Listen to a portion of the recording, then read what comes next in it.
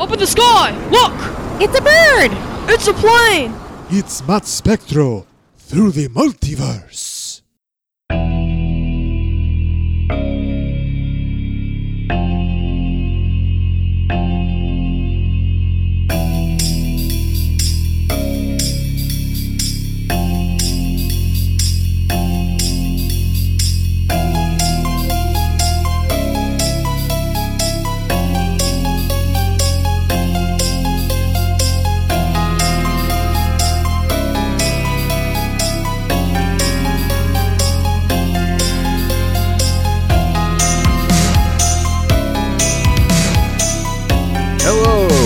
Thank you for joining us for another exciting episode of Matt Spectro through the multiverse. Hello, boys and ghouls. I am Matt Spectro, your host, and we are celebrating Halloween. I am your host, lifetime comic fan, lifetime superhero fan, lifetime animation fan, and this is the podcast about animation springing from the world of comic books. And it's another spooky episode as we celebrate Halloween all month. Let me briefly explain the rules. Number one, like I said, we're always talking comic book animation. Number two, just like the old team-up books, DC Comics presents Marvel Team Up, Marvel 2-in-1. It's always me teaming up with a special guest. And third, and most important, we got to have fun. All right, I'm not going to waste any time. We're going to bring our guest out. He's a former guest of the show. He appeared on one of our very first episodes. He's the former co-host of the For the Pops podcast and the self-professed Batman expert. Welcome to the show, Jamie Janikowski. How are you, Matt? Good to see you tonight. It's always a pleasure. Happy Halloween. Happy Halloween to you. Should I do the entire episode in my fake Batman voice? Gotta. I hope not. I think it would be great audio for your fans. No, that would absolutely destroy my throat. So we're not going to do that for the entire hour. I would also like to say I was your fill-in host with our Masters of the Universe episode, which gets absolutely no respect from Brian Malonis and I. We're still very upset about that. Yeah, I forgot. You also, yes, you did fill in for me when I was on my Disney vacation last July. Yeah, we broke the rules a little bit, and I know your producer was mad at me because of our audio quality on that one. But to be fair.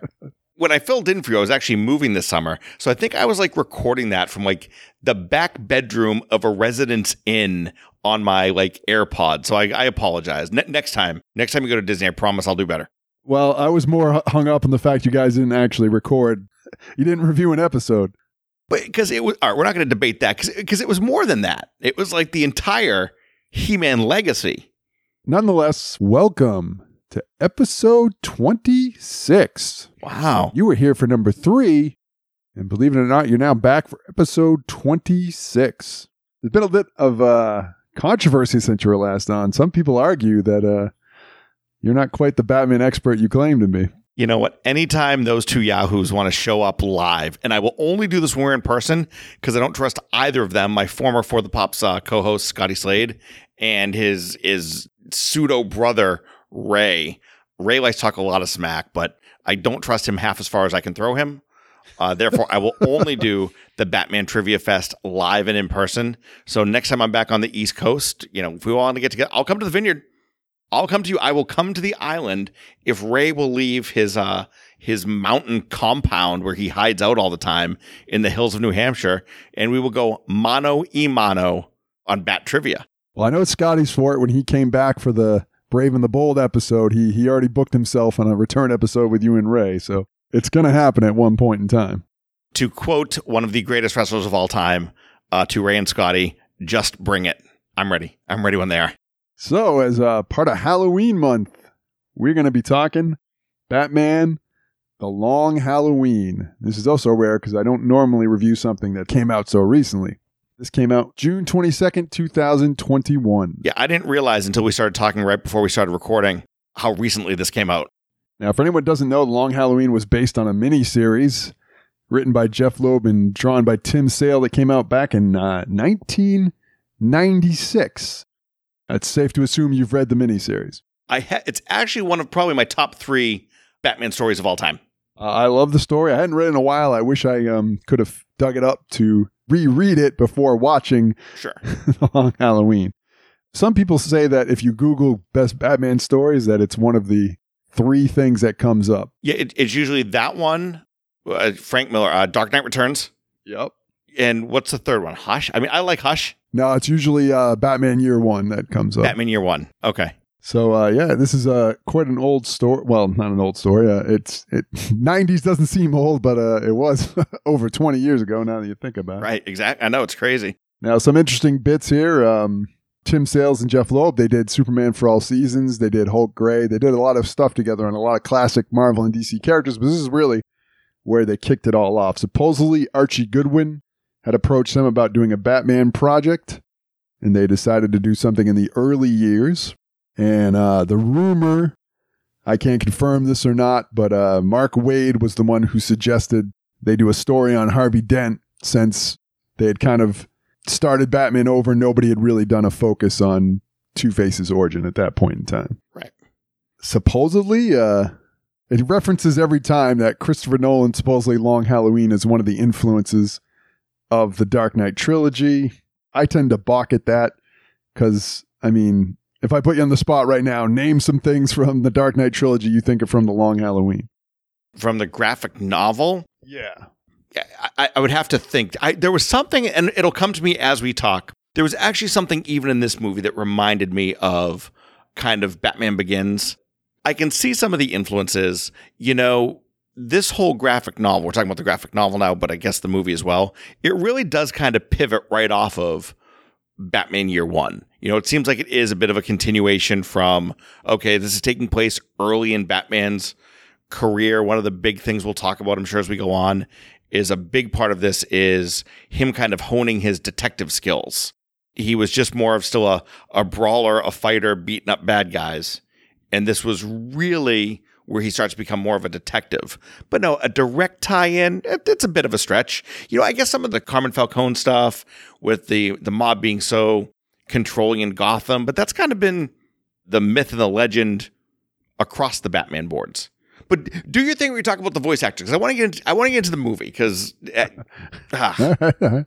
Before we move on to that, which we will in a minute, just one second. The only thing I could think of is you could argue the plot line of Batman turning on the heat on the mob, so they, as a result, they call upon some of the criminals, the superpowered criminals, I guess, and things escalating, right? Much like in The Dark Knight, the second film. So I guess you could say there's some influence, but I'd always argue like Batman Year One is way more of an influence on the Dark Knight trilogy than Long Halloween. So, and like I said, this was released in June 22nd, 2021. We're going to be doing the Long Halloween Part 1 because it's a 2-parter. We're going to try and convince you by the end that you should go see Part 2 on your own. It was directed by Chris Palmer. It was Warner Brothers Animation, DC Studios, and it's, well, they say written by, but I say adapted by one Tim Sheridan. And supposedly, I think it's the 42nd DC direct-to-DVD animated film. They say it fits into the same continuity of Superman Man of Tomorrow and the Justice Society World War II DVD, which seems odd to me, but because I don't remember there being any references to even Superman, let alone the Justice Society. We're going to get to this, but I don't want to hear the words DC and continuity used during this entire podcast.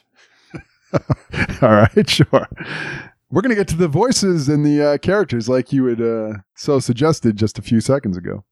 Obviously, Batman, the main guy, everyone knows, created by Bob Kane and Bill Finger. He's voiced by Jensen Ackles, who most famous is Dean Winchester on the hit TV show Supernatural. But as far as World of Comics is concerned, he also is going to be playing Soldier Boy in the upcoming season of The Boys. Ooh. As well as he voiced Jason Todd in Under the Red Hood direct-to-DVD. And he played Jason Teague on Smallville as well. Have you done an episode on The Boys yet? I have not. Well, there's no real...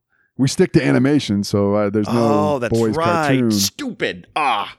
Next time you're at Disney, I'm going to break that rule next. So, hey, next year when Matt goes to Disney, stay tuned for my special episode on The Boys.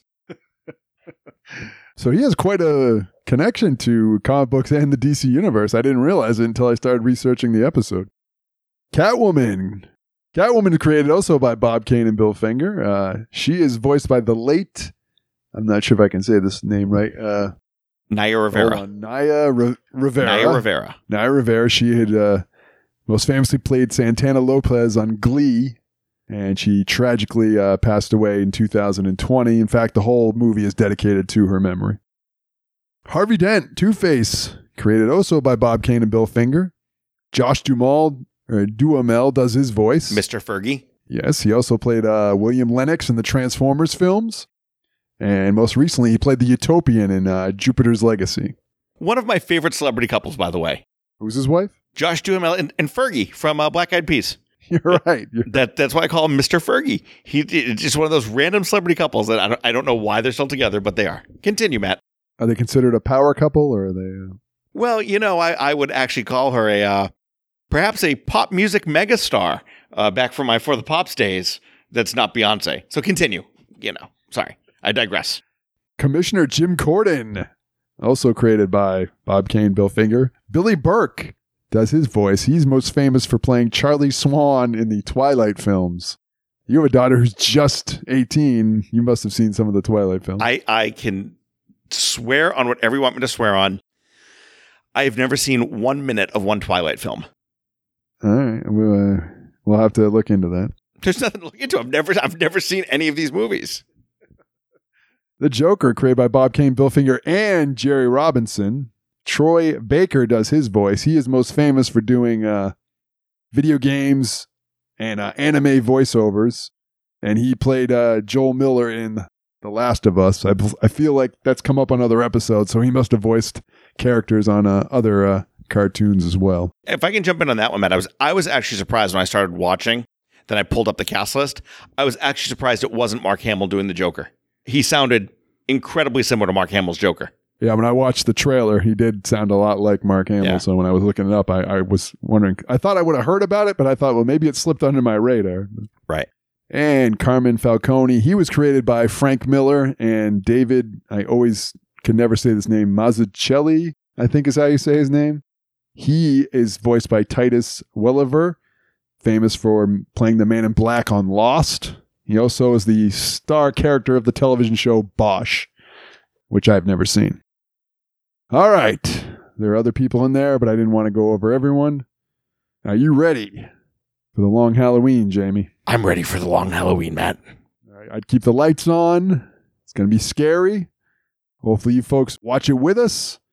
We're going to take a break and watch Batman The Long Halloween Part 1. And then we're going to review it when we come back. Don't go anywhere.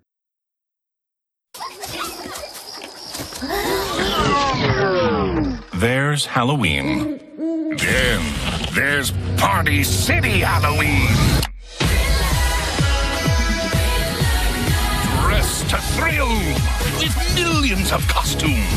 Customize your look with endless accessories. It's not just Halloween, it's Party City Halloween. Come celebrate Marvel's Superhero Spectacular. I can't really be a lawyer and a criminal, can I? I want to win. But do I want to win like this? I'm of two minds here. So it's a coin flip.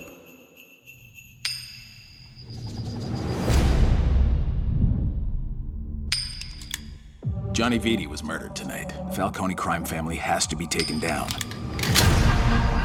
There's only room for one homicidal maniac in this town.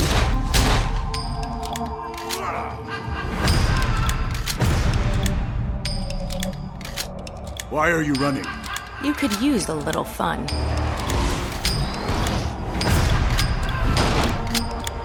I thought you didn't hurt people! You thought wrong. You still haven't figured out who killed Johnny Vitti?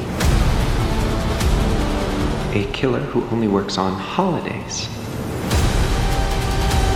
There's lots of crazy out there. Once I take him out, things are going to be different. We can start a family.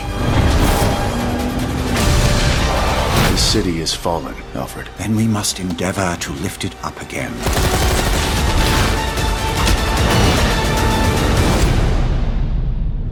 Who is Holiday? And who's next?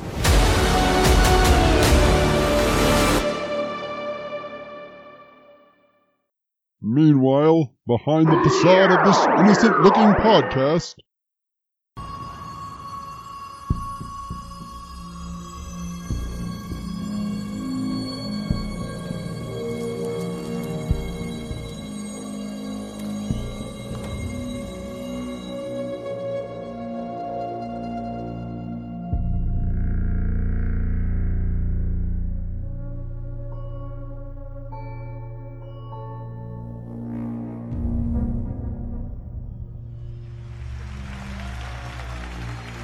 And we are back, and we just watched Batman The Long Halloween. Give me goosebumps, and gonna sleep with the nightlight on tonight. That was pretty scary, wouldn't you say? Yeah, I can honestly say that was like an 85-minute nightmare.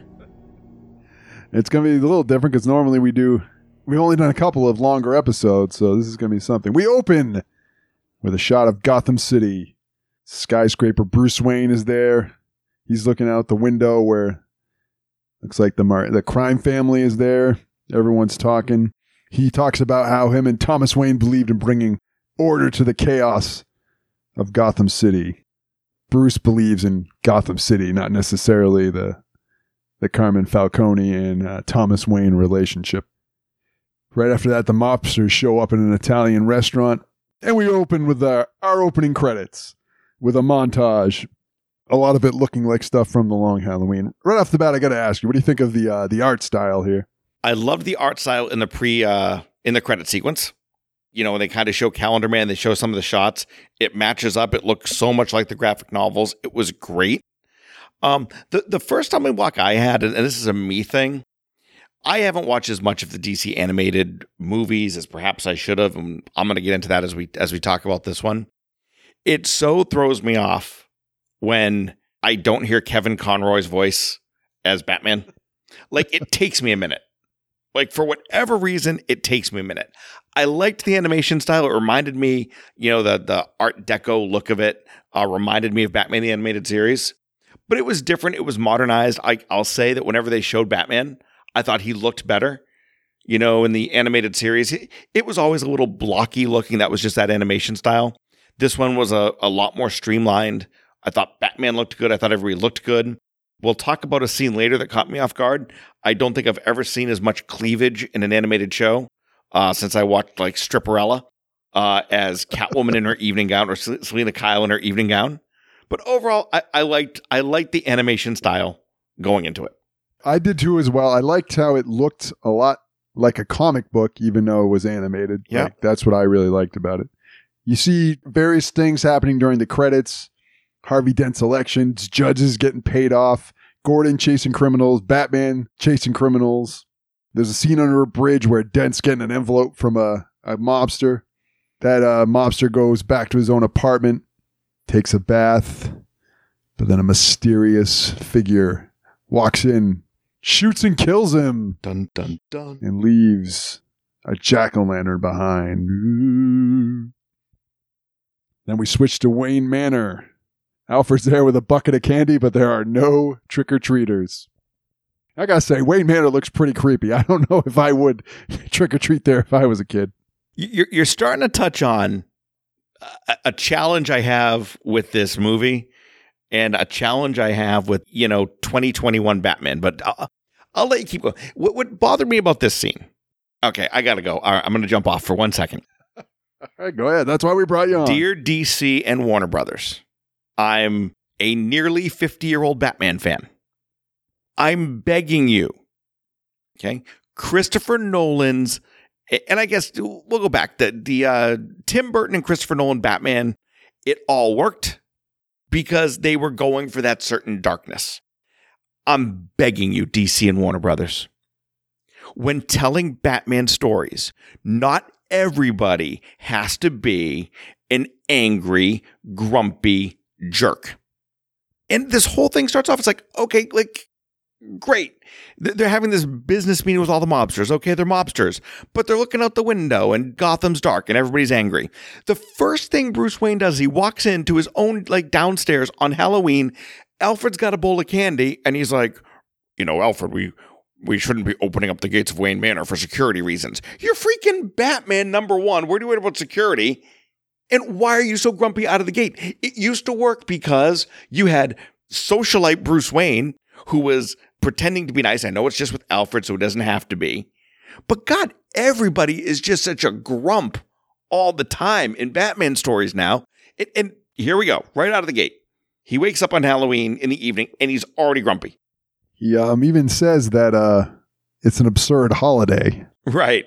And that's when Alfred gives us our 1 point of light in the whole thing, where he's like, oh yeah, dressing up in a dark costume and scaring people. That is ridiculous. Something like that. Yeah, he said, but you're right, absurd, putting on costumes and striking fear in people. So great. So, okay, so we've already established, yay, we're back in grumpy Gotham, but it should get better now, because I think the next scene is, at least we have Commissioner Gordon, who's going to go take his kids trick-or-treating, right? Yep. So this will be a good scene. This will be happy. Yep, they're at the everyday neighborhood. There's jack-o'-lanterns. He's with his two kids, who are all excited. She's dressed like a police officer. I think his son was dressed like a ghost. Yep, a ghost, and the future Batgirl Barbara, she's dressed as a police officer. And he's going to let him drive as a joke. Ha, ha, ha. Hey, not everything in Gotham is dark and miserable. Look, some families still have fun on Halloween, right? And then the phone rings. He doesn't answer first, but then he does, and he's got to go. And his wife tries to explain that he's a captain now. People are counting on him, so he's not Commissioner Gordon. He's Captain Gordon at this point. Yep, and a captain on the police force clearly can't say, I'll be there in a little while, because there are no other captains. He's the only one, apparently. He's the only one who can go to this call. And so Barbara storms off crying because, again, Dad has disappointed her again. Halloween's ruined because we're not allowed to have anything good in Gotham. Why does anybody live in Gotham? It is a good question. It does seem like a miserable place to live. The way DC tells it, I mean, look, we could argue, why would you want to live in the DC universe when you're going to get attacked by, some giant robot alien on any given day? But seriously, in Gotham, everybody's miserable. Halloween's ruined 3 minutes in. There's apparently only one police captain. Jim Gordon's a grumpy douche. Bruce Wayne's a grumpy douche. Batman's grumpy. But now let's go to Harvey Dent, because that'll be happy, right? Yep. He goes in. There's a bowl of candy, but can't find anybody in the house. But Gilda's on the back porch smoking. She said she wasn't up for trick-or-treating. And with the candy, Harvey Dent makes first of many of these type of references, says he has a love-hate relationship with candy. She says he has a love-hate relationship with everything. Yes, a lot of duality comments from Harvey during this movie. But looks like right when they're about to settle in, bat signal appears and Harvey's got to go. And then we cut to Gordon and Dent on the roof, where Batman does finally show up. And this is actually the first time. Matt, I have a question for you. Go ahead. Do you know anybody in law enforcement or, let's say, district attorneys or anything like that? I know someone who was a police, I think is still a police officer, but that's about it. Sure. So let's take that person. Let me ask you a question. Your buddy comes over, you're all playing poker at your house one night, right? Having some chips, having a soda, playing some poker, and he hears sirens in the distance. Does he just jump up and be like, all right, I got to go to work? I don't know. No, it doesn't happen. Good Lord. Continue. These guys, Johnny Viti was murdered. Harvey Dent is particularly mad about this because he was going to testify against Falcone, and he's convinced that's who did the crime. They knew they used a baby nipple for the silencer, which I really want to have Mythbusters to do if that actually would work or not. But that ties into, remember, that Harvey and Gilda through this whole thing, they keep making vague references to children and non-children and children not being around. But, oh, wait, Matt, getting back to how we started about the influence of this on the Christopher Nolan movies. Correct. This was the scene. Because remember, in Dark Knight, the whole setup was that Harvey, Batman, and Gordon were really the hope for Gotham. Kind of the White Knight, the Dark Knight, and Commissioner Gordon. And this was a scene that reminded me of Christopher Nolan stuff. So that could be part of the tie-in. You got a point, because even Gordon says how the three of them have got to work together. Right. Batman works in the night, Harvey in the day.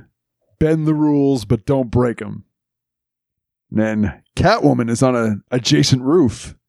So Batman goes after her, and then when Gordon turns around, Dent's already left as well, so Gordon's been talking to himself. There is the running joke in the whole thing where people disappear. Remember, even at the beginning, Bruce is talking to Alfred, and Alfred walks out of the room, and Bruce actually, I hate when he does that. And then Dent does it here, so it's kind of a running gag. So then we got to the building where all the mourners are there for Vitti, who's been murdered.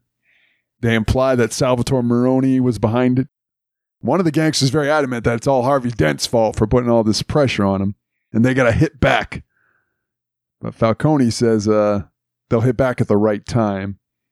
And he is insistent they need to hit back right now. All of a sudden, he kind of like says, he kind of like has like that oh shit moment where he's like, oh, I don't mean any disrespect. Right, yeah. Yeah. But then this big bruiser escorts him out of the room and then escorts him down the stairs. Literally. Literally throws him down the staircase. Oh. So then they say, now that that's over, we got to discuss other business. And he says that because of the other business, Alberto, take your crosswords for a walk, because Alberto, his son, is doing a crossword puzzle. Right. And he says, this was bizarre to me, it's actually a logic puzzle. I've never heard anything referred to as a logic puzzle before, have you? You know, unfortunately I have, I think only because like I watch Big Bang Theory and then I watch like Survivor. And sometimes on Survivor there are logic puzzles versus physical challenges. But it looked, I don't know. You know, see, here's my thing, and I'm holding back. The Long Halloween graphic novel, or the storyline, it took place over 13 issues, 13 months. It was from October of year 1 through October of year 2. So it's 13 issues. Correct. Every issue, it was like a serialized mystery where little hints would get dropped. But then you had to wait. And then the next one, and more hints would get dropped. And you'd find yourself going through the back issues, if you're reading it digitally, kind of flipping back to see, okay, what did I miss? What's happening here? Because the whole thing is, what we're trying to figure out is who this murderer Holiday is, right? Yes. I had a problem with how this translated to a 2-part, 85-minute movie. Like, it just felt like they were just trying to cram all this stuff into it. My big thing is, this is why I was so shocked, because I, believe it or not, Matt, I had my whole point of view ready for this episode that I threw out as soon as you and I started talking. Okay. When I realized that this came out in June of this year. Because my entire point would have been, you know how this would have been great? And I have to make a connection here. If Marvel owned this story, right? It would have been a 13-week episodic TV thing on Disney Plus. And it would have laid out like the graphic novel. So week 1 would have been October, then November, then December. And all these months and these murders would have time to breathe. I just felt like in this, because they were trying to cram it into 2 80-minute movies, it all got smushed together. So you're getting some obvious stuff, like, you know, all of Harvey Dent's comments about duality and Gilda saying, you know, oh, you see a lot of things 2 ways, and the baby references, and what's his name here, Alberto doing puzzles. They're all just so heavy-handed, and they're like boom, boom, boom, one on top of another. That's where I think it lost something from the graphic novels. I didn't feel watching it like this sense of trying to figure out who did it or who's behind it, because it was all just moving so quickly. Sorry, I jumped in. Continue. No, I think it could have benefited from a series and maybe not just 2 parts. That might have, especially with it being a mystery, I think you might be onto something. That was actually, and we'll go off topic and then I'll let you take back over. That was my big argument when I watched the Snyder Cut Justice League, the 4.5 hour, what do you call that, masterpiece that was. Yeah. I don't think that movie gets buried the way it does if it had been a 6-episode WandaVision style or Falcon and the Winter Soldier style serial, where you break up that movie into 4 or 5 parts. It's the same thing with this. If this could have been stretched out longer so it followed that graphic novel, that's what made that graphic novel so good, was it was 13 unique months and events that happened over the course of a year, of this holiday killer. So, all right, I'm done. I'll be quiet now. So we go back to Catwoman and Bat. She leads him to Falcone's warehouse, where there's huge stacks of money in this warehouse, similar to the stacks of money in The Dark Knight, where they talk about how he's it's all there because he's been having a hard time laundering his money. Batman thanks Catwoman, and she says she doesn't even really know why she helped him, and they're about to kiss. But then a figure in the shadow interrupts them. It's one Harvey Dent. Batman even says that he put some of her friends in Arkham, so I guess that implies Catwoman is on friendly basis with like Joker, Penguin, Riddler, and all the other Gotham villains. Right, because it's Gotham, where all the heroes are jerks and all the villains are fun and hang out together. Dent makes a comment about the money and if we were two different men, but before he even finishes the sentence, Batman cuts him off, says, "We're not." And they're just trying to decide what to do. They're saying that Falcone owns the mayor and the city council. They got to figure out how to make this money disappear. They even ask Catwoman why she wants to hurt Falcone, and she fires back with, "Why are you?" He says it's not personal, it's justice. But she says sometimes justice can be personal, and she gives Harvey a match. And Batman thanks her, but she says that he owes her one, and she says that she owes him about $1.5 billion. At this point, he's been Batman at the most 3 years. How many times is Catwoman safe to skip? Yeah, I actually couldn't figure out, and it reveals itself later. I couldn't tell early on if Batman and Catwoman knew who each other were. It takes a while into the story to kind of figure that out. At this point, because they make some comments here and there, I actually thought they already knew until you find out later how she figures it out, which, again, was odd. So, Dent says, "Can I be a lawyer and a criminal?" Most of them are. "Can I win like this? I'm of two minds." And then Batman says it's a coin flip. "Heads, we burn it." And then the coin flips in the air, but we don't see how it lands. But then the next shot is you see Falcone looking in the distance at an obvious fire, and you can hear fire, engines going off. The Batcave, there's news about the fire, in fact. And this is another great bit where Harvey goes back, he drops the coin, and it lands on heads. And he even makes a comment about two heads being better than one. Right. But when he goes in, you see a mysterious car drive away. He can't find his wife anywhere, but then finally Gilda is swinging on the swings. She asks him not to leave her and says he's sorry. And he says this job isn't forever. Once he takes out Falcone, they can start a family. You kind of find out that she can't actually have children. But Harvey still says he loves her more every night. And right when they're going to go back in the house blows up. Dun, dun, dun. So right after that, Batman's pursuit. He's chasing a gangster. They're shooting back at each fourth. He's talking to Alfred on the screen while this is happening. Says that the turkey is roasting on the oven. While he's doing that, he says that to order a new windshield, one that's bulletproof. So I guess he didn't have a bulletproof windshield. No, right. So I guess the implication here, without them saying, is that it's Thanksgiving now. It's Thanksgiving now. Which I didn't like the time jumps. They kind of happen abruptly, I thought. Like I said, Matt, the pacing of this, I feel like this movie, it was slow when it didn't need to be, and then they would do these huge time jumps to make up for it, to fit it into time. I'll use my analogy of earlier. Like, I felt like they didn't let anything breathe in this show. I could agree with that. The car crashes, so it ends up being a pursuit on foot. They go into Chinatown. He finally catches up with him. He actually stabs him with one of his batarangs, and he said he's screaming, saying, "I thought you didn't hurt people." And he's asking questions, and then he starts laughing, and he's like, "What are you laughing about?" He's like, "You're going to find out in a second." And then all of a sudden, he gets attacked by members of I believe it's the Chinese mob. Right. Now, here's where I took issue a little bit. And comics, especially, but all forms of entertainment, why is it whenever any Asian mob, be it Chinese, Japanese, whatever, they always are fighting with nunchucks, samurai swords? Like, am I to believe if I go over to China and Japan, all the criminals are using samurai and ninja weapons? That's how you know they're criminals, Matt. Yep. So if you're walking down the street and some guy got nunchucks, yeah, you run because he's a criminal.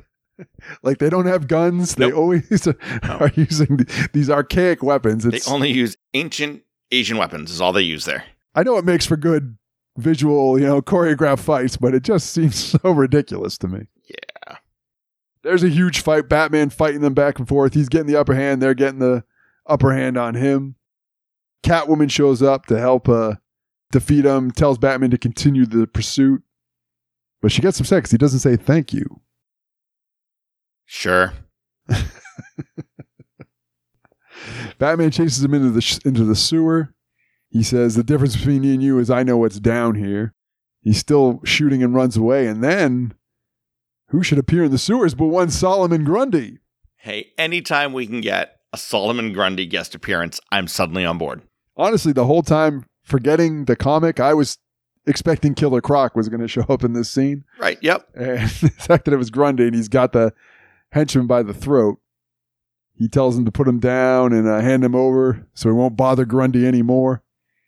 And Grundy actually complies, puts him down, and walks away, kind of mumbling to himself the whole time. Like I said, I love a good random Solomon. And I'll tell you, I think I started off by saying that the comic book series Hush is probably my favorite Batman story ever. I love any time you can pack in all the good villains into one big long storyline. Normally, I love that stuff. Well, when we do the trivia episode, we're going to probably review Hush. We're going to make it a 2-part episode where it's half trivia, Batman trivia, second half we review the Hush DVD. There we go. So Harvey's in the hospital. There's a whole bunch of flowers. There's even one for Gilda Dent from the Falcone family. So that's a little strange. Why would they do that if they tried to kill him? The questions just keep arising, Matt. So they go to Batman and Gordon are they're grilling that assassin or would-be assassin. They're pulling the good cop, bad cop routine. He says he's been framed. Admit it, you got nothing. They should actually thank him, but they don't even... He's acting like they should know who killed Vitti. And Batman says the simple explanation usually is correct. And it says that all the signs point to Falcone, not Dent. Even though this guy's implying that Dent might have had something to do with it. So then Dent is out of bed. His window's open, so it looks like he snuck out of the hospital. We go to the Falcone family. They're cooking. He's making tomato sauce, in fact. Because if you're going to have ethnic stereotypes, Asians with nunchucks, Italians making sauce. He says that to Alberto that Dent is alive as long as I allow it. And Alberto's got to learn his place. He says since Oxford, he never knew his place. And he says that he sent the flowers to throw the suspicion off them, which really gets Carmine upset. He grabs him right by the throat, in fact. Yep. And he says, you're delusional and don't ever act on behalf of the family. And you're not next in line for the family. You are weak. And he throws him aside. And there's a shot of Catwoman paying attention to all that happened as well. But it doesn't lead to much, because then we go to Dent, who's outside the building. He's just sort of staring there. Gordon shows up, tries to get him out of there, tries to get him to come to his house for Thanksgiving, but he says that he's not hungry. And in fact, he gives Harvey his gun so he can protect his family. So things are starting to get intense. You go back to the Falcone's Thanksgiving. He gives a big speech to the family. They cut to someone's opening a briefcase with a gun wearing gloves. And then you go to Chinatown where that hitman did walk. And he's with all of his friends. They're celebrating. Gordon's back home. He's got a empty table, but his leftover Thanksgiving is there. There was a really nice touch where there's a shot of the sewer and Grundy's there, and you can see that Batman left him a plate for Thanksgiving dinner. Right, because, that's who Batman's nice to, is Solomon Grundy. I got nothing. I did like that. But then the masked figure shows up and murders every member of the Chinese mob. Yep, those nunchucks couldn't save him now, could they? And then the next shot, they go to Arkham, where it's snowing and waving. I could figure out it's Christmas time at this point, even though they didn't come out and say it. Now it's Christmas. I gotta say, Arkham looks like really creepy. It's like on the top of this mountain, and it looks like a castle, and there's gates. I know it's always creepy, but it looks like something out of an old Universal monster movie. Right, yeah, absolutely. It looks very horror-ish.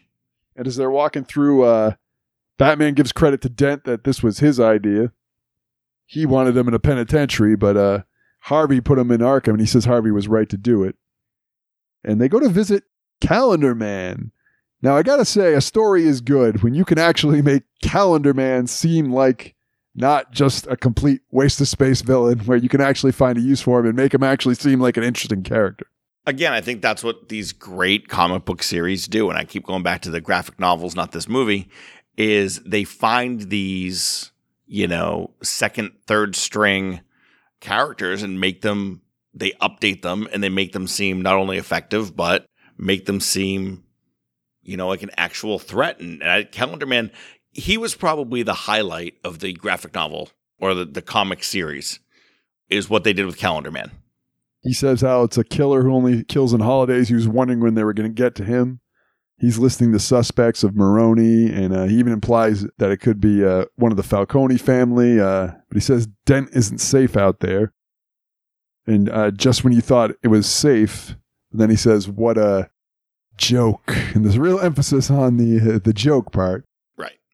Which makes Batman go running over to Joker's cell, which, pulls the blankets, and it's not anybody.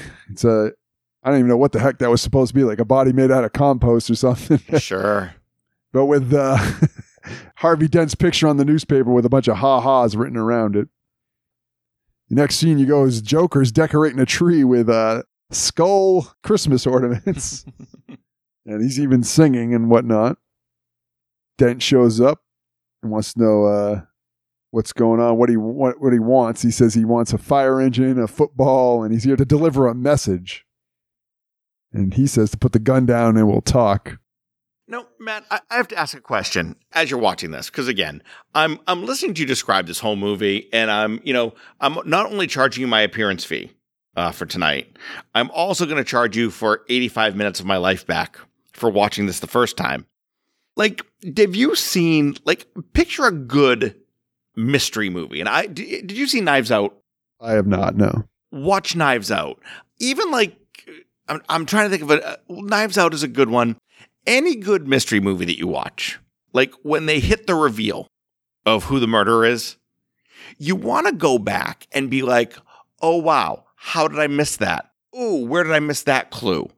Ooh, where did they tease that? It's like this movie, they take that concept and they just turn it up to 11, where everything is just, like you said, he hits the name, the Batman's War on Crime is a joke, and he hits it really hard. It's just everything in this. I keep saying, it's like they crammed too much into 85 minutes, not letting some stuff breathe and then hurrying through everything else. All right. Continue. Continue with Joker runs out of when Joker runs out of bullets, then Harvey Dent really beats the piss out of him. I was pretty impressed. He tackles him and just starts wailing on the Joker. Yeah, absolutely. And Joker knocks him over, and he's got Holiday's gun, which really puts things into a little bit more perspective. The rumor is that it might be him, and Joker wants to make sure it's clear that there's only room for one homicidal maniac in Gotham. I did like that. And he actually knocks out Harvey Dent with the gun. Then you go to a nightclub where Batman's, some of Maroni's men are, he's putting a corpse in the back of his truck that's got the smile. He's obviously been killed by the Joker. And says that the Joker was in before with his poison, and he was looking for info. And Batman should actually thank the Joker, he says. No, he says maybe I should thank the Joker. And the guy tells him, the mobster says, freaks like that used to work in the Fringe before Batman. Now all of them are coming out of the woodworks. So there's definitely the implication that Batman, his presence escalates crime in Gotham more than it helps, where he's bringing it to another level, so is the criminals. Yeah, which is another tie into the Nolan series. Yeah. And then we go, Joker is in with Falcone. He's going through his wardrobe. He tells him to kill him and get it over with, but he says that that's not what he's there for. He gives him one of his cards. He says he wants to work together because he doesn't want this holiday thing. As he's leaving, he gets into a whole shooting match with one of his guys. They're blasting each other left, right, and center. Joker jumps out the window and leaves his card. And the gangster who, right when he shows up, who should appear but Holiday, who kills that guy who was trying to kill the Joker. And he leaves him with a snow globe. Now, the only thing I had of this, and I can't remember if this happened in the comic, was is it just convenient timing that Holiday came across when this guy ran out of the building shooting a Joker? Or was this premeditated? You know, I actually don't remember. So they go to Alfred and Batman in the cave. Batman has a bunch of the suspects on the screen. Alfred's telling him he should go to the charity event. He's got the usual suspects on there, Joker, Falcone, his son. One of them is blanked out. And Batman says because he doesn't like the answers. And he says a great line, which I liked a lot. It said that he never thought Batman would have to be a detective. Yep. That's kind of the whole setup here is Batman learning to be a detective. Yeah, like the implication was he had just planned to strike fear and all this other stuff is stuff that he had to adapt to the job, which I really thought was a cool aspect that doesn't get explored a lot with Batman. They always tend to have him be like he's a world beater right out of the gate. Yeah. Alfred says that Batman's what the world needs him to be, so is Bruce Wayne. So he does actually talk him into going to this charity event on Falcone's yacht where he's giving a speech, cracking jokes. He says how him and Thomas Wayne beat the children's clinic. Selina's Kyle's there, and she trips she trips some lady and steals her necklace. Is this the dress you were referring to earlier? Yes, where it's, her decollage is showing. This part was great where Falcone gives this big build-up speech about this person that he doesn't acknowledge and all that. And it looks, Alberto looks like it's going to be him. He's getting all ready. And then he says, not only is he talking about Bruce Wayne, but he actually refers to Bruce Wayne as the son he never had. Amazing. Right in front of his own son. That was a great line. I'm going to give you that. That was a great line. So we switch to the downtown. It's like, Dick Clark's Rockin' New Year and everybody's there. The Dents are there. The Gordon family are there. They're talking to each other. Gordon says this is the safest place because there's a huge police presence. Gilda says that she made so much money from babysitting, that's how she put her way through law school. Jim Gordon's wife says she didn't know she was a lawyer. And she says, now I'm not anything. So they get into a little bit of an argument there. And then there's still this underlying thing where the wives are so mad that the husbands are always working. Even on New Year's. We go to the Joker who's in an airplane. I did like the bit where he's like, dead pilot, check. Flight crew. Dead ground crew, check. And they're all dead. Poison gas, check. He says how, you have no idea how terrifying this is. I don't know if I know how to fly this thing. So then they go back to Bruce Wayne, Selina Kyle. They're on the boat together, and she says that it feels like their relationship's unraveling, and they're two different people. It was fun to try, but maybe it's time they went their separate ways. She said she was curious about, I think one of them says they were curious about this, and she said curiosity can get you killed. Like the cat. Exactly. They go back to the Dents arguing. Once again, Harvey Dent says something, what can I do? I'm only one man. So there is a lot of the duality, singularity of Harvey Dent. Right. All of a sudden, everybody, I mean, this is New Year's Eve. It's like Rockin' New Year. Everyone can hear the shitty biplane that the Joker is flying. Right. Everyone hears it.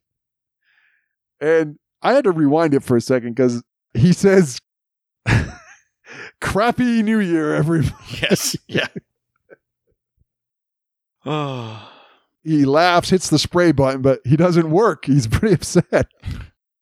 And then in the next ridiculous scene, he's in the plane flying, reading the owner's manual. Yeah. Yep.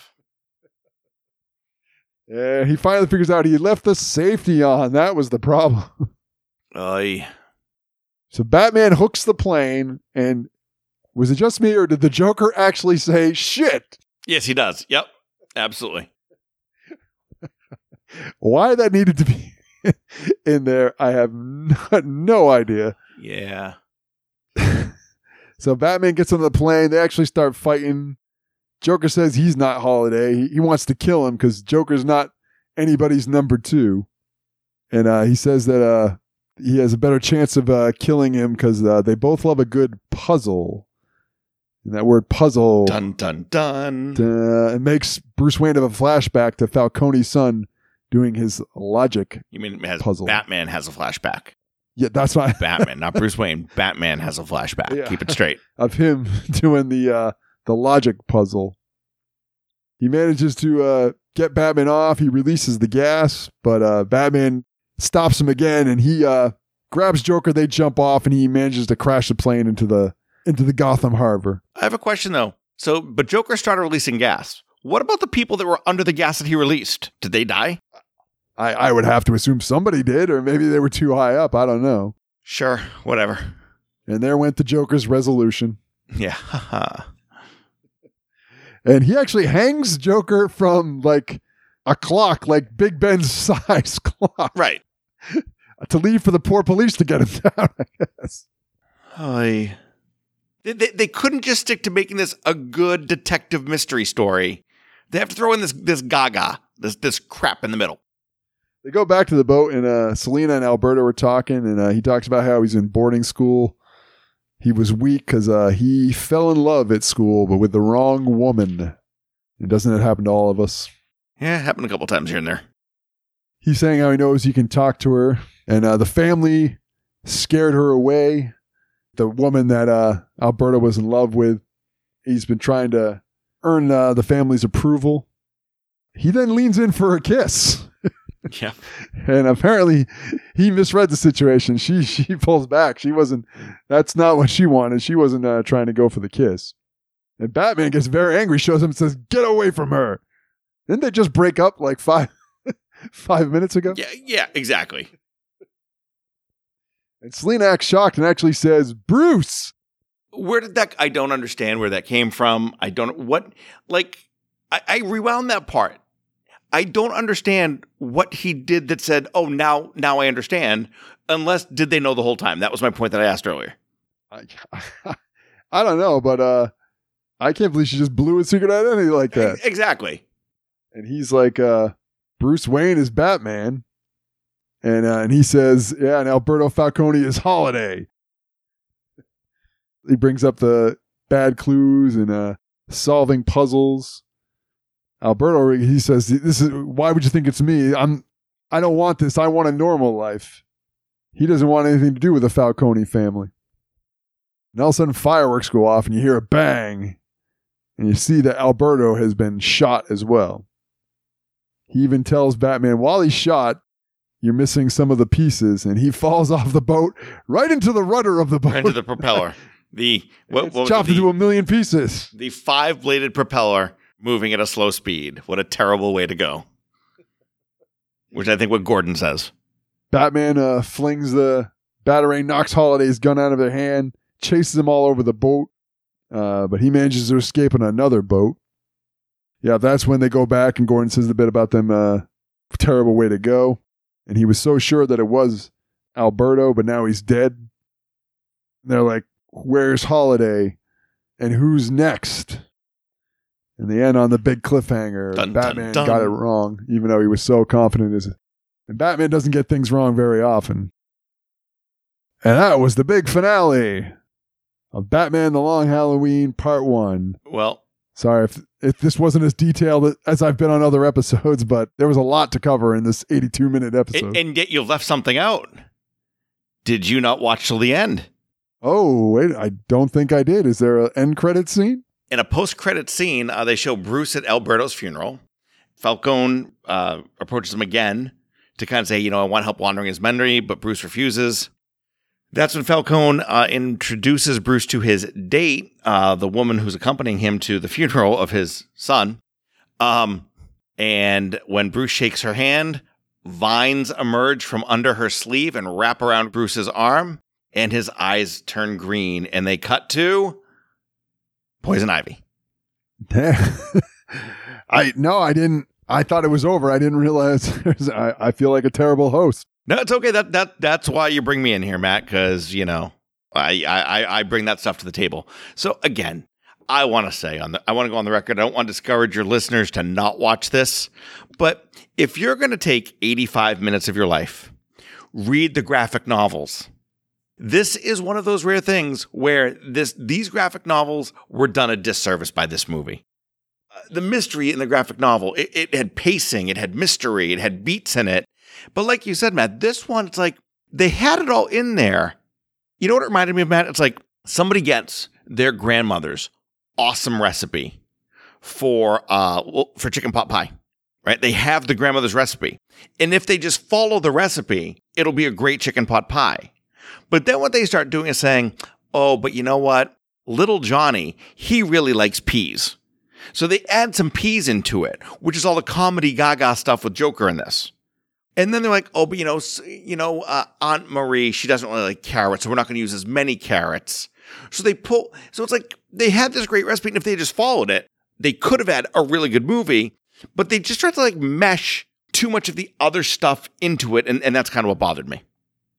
It's been a while since I read the comic book, but I don't remember them showing Holiday as much as they show Holiday in this special. Like, it seems like I remember the comic being like the hands of Holiday or whatnot, or they'd peer off screen. It seems like there's a lot of shots of Holiday with a mask pulled up to the eyes. And am I remembering it wrong, or did that happen a lot more in this movie than it did in the comic book? I think it happened a lot more in this movie. And like I said, I think one of the things they did in the movie was at no point in time did the movie make you feel like, oh, well, let me go back and see like what clues are being dropped, because the clues are just so front forward. And it's like, even some of the accusations, it's like they move so quickly. It's like, oh, I think you're Holiday, and boom, he dies. It's like, okay, let it. You're gonna hear me say this 100. Let it breathe a little bit. Let the story breathe. And this is a minor thing. Jensen Ackles, I think he's good, but I feel like he's trying too hard, some of it, to sound like gruff Batman, if that makes any sense. Yeah, I wasn't a fan of his voice. You know, I've heard some of the other guys who've done Batman. Kevin Conroy is always that voice to me. But, it was fine. All right, we're going to get into it more in-depth of our critique. First, though, we're going right over to the Spectrometer.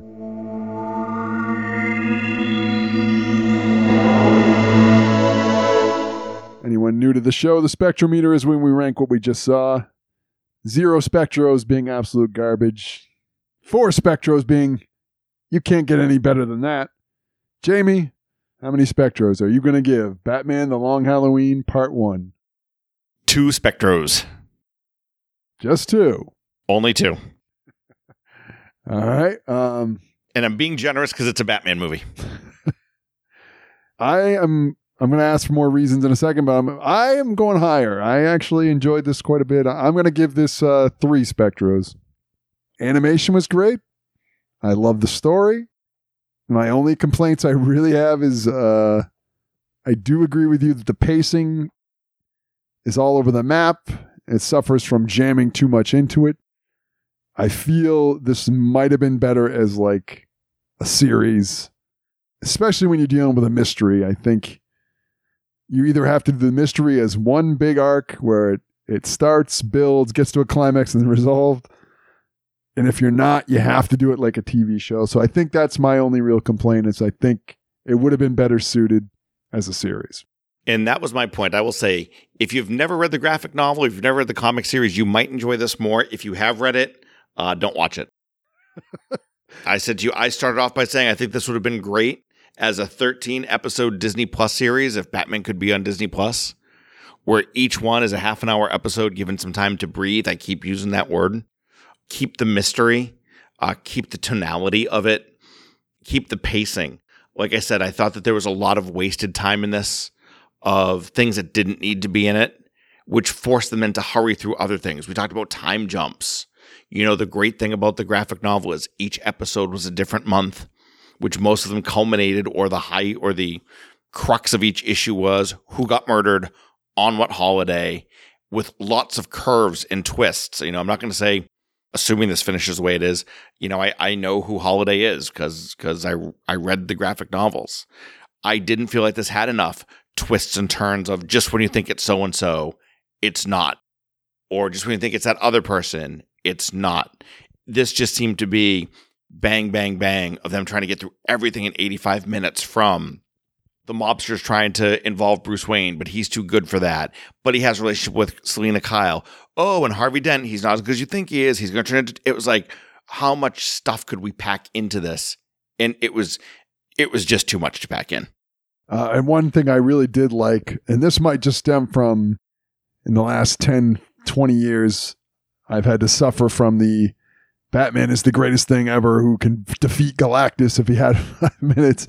It was refreshing to see a Batman that was a little less confident, still finding his way, not perfect. That aspect of this I really liked. You don't get to see that very often with Batman, especially nowadays. No, when he basically got his ass kicked in the alley by the Asian assassins, no, that was good stuff.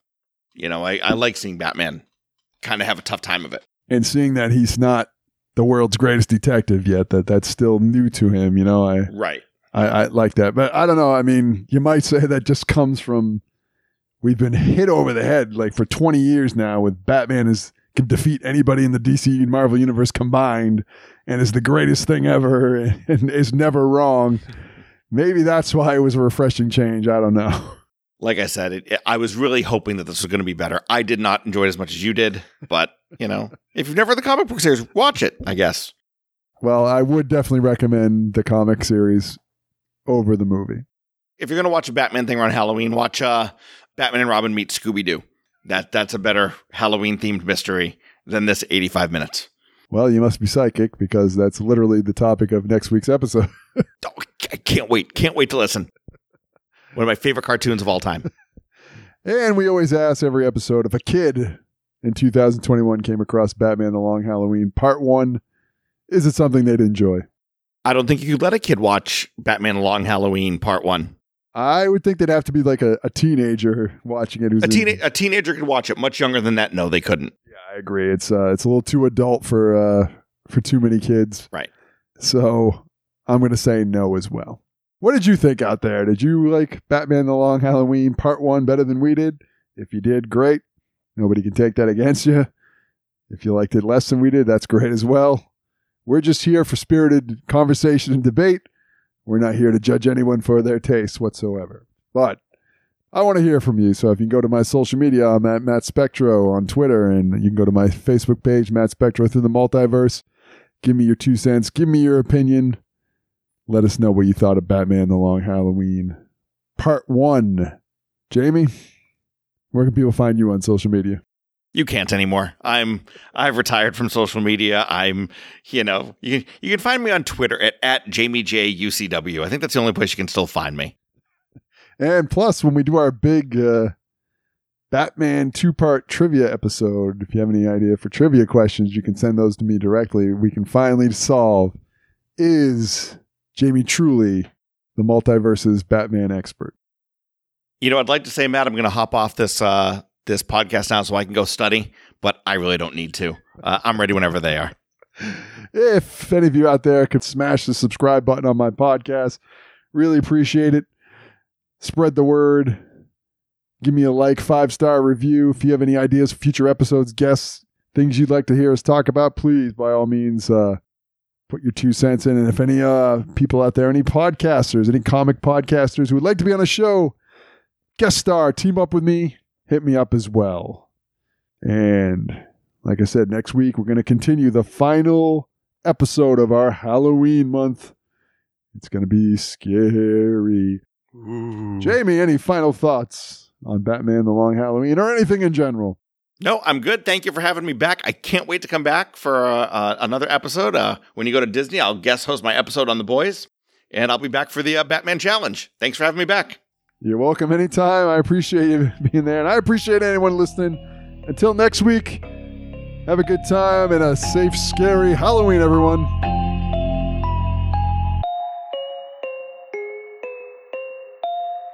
Excelsior!